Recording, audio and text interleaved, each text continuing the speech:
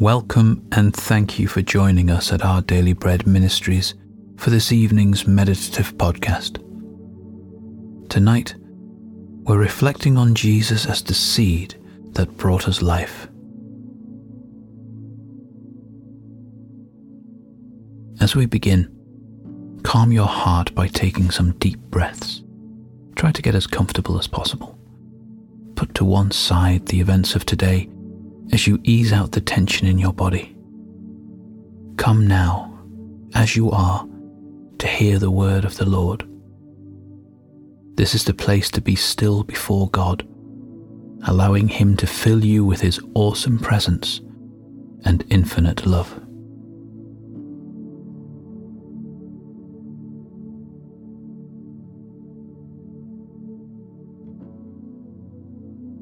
Creator God, you made the earth and filled it with your goodness and your glory. You made me too, and I pray you would reveal your life in me.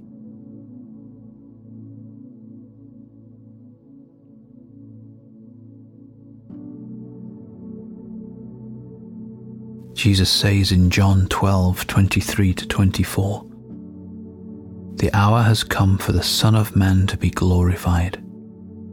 Very truly, I tell you, unless a grain of wheat falls to the ground and dies, it remains only a single seed. But if it dies, it produces many seeds."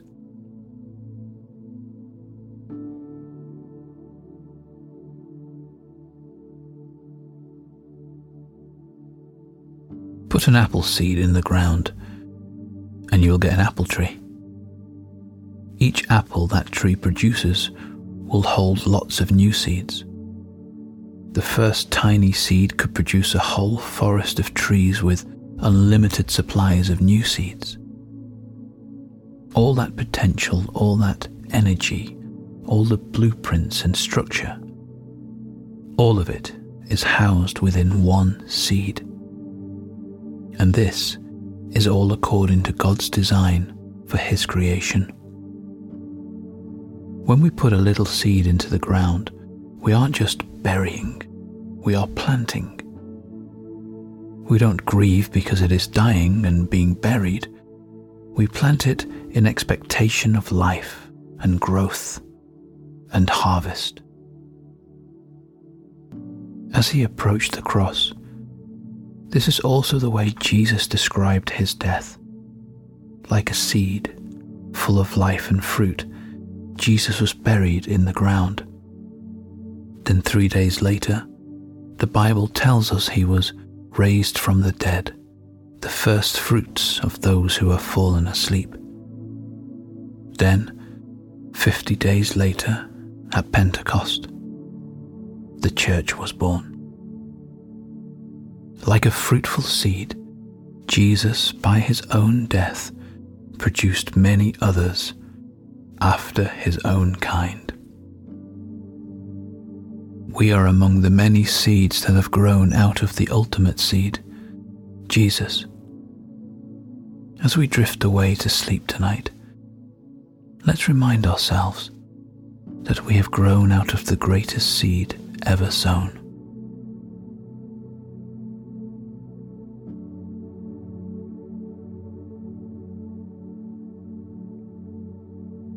As we turn to prayer, breathe deeply, working out any tension through long, slow exhales. The presence of the Lord is a place of rest and peace.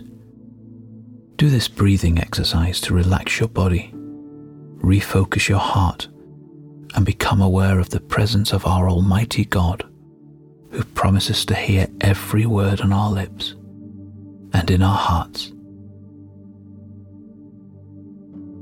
Breathe in and out, and in and out. Let's pray. Dear Jesus, thank you for going to the cross to give me and your church new life. and for giving me the power to share this life with others through your word. Help me to be an extension of you.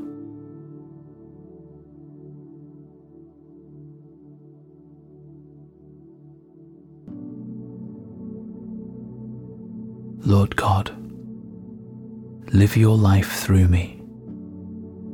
Transform me more and more to be a person after your own kind.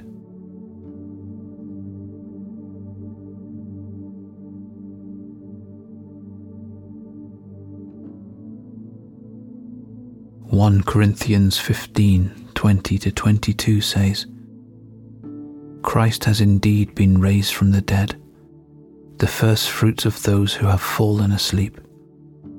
For since death came through a man, the resurrection of the dead comes also through a man.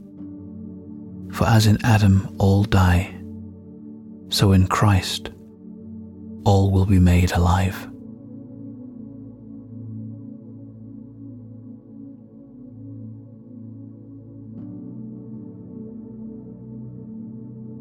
Let's close with a final prayer.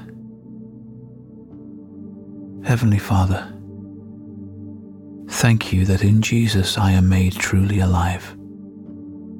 I am a new creation, renewed with His life, His Spirit, His DNA. When life is hard and I'm struggling to find my way, help me to remember the great joy and privilege of having Jesus live in me. I put my faith in His plans for me. Amen.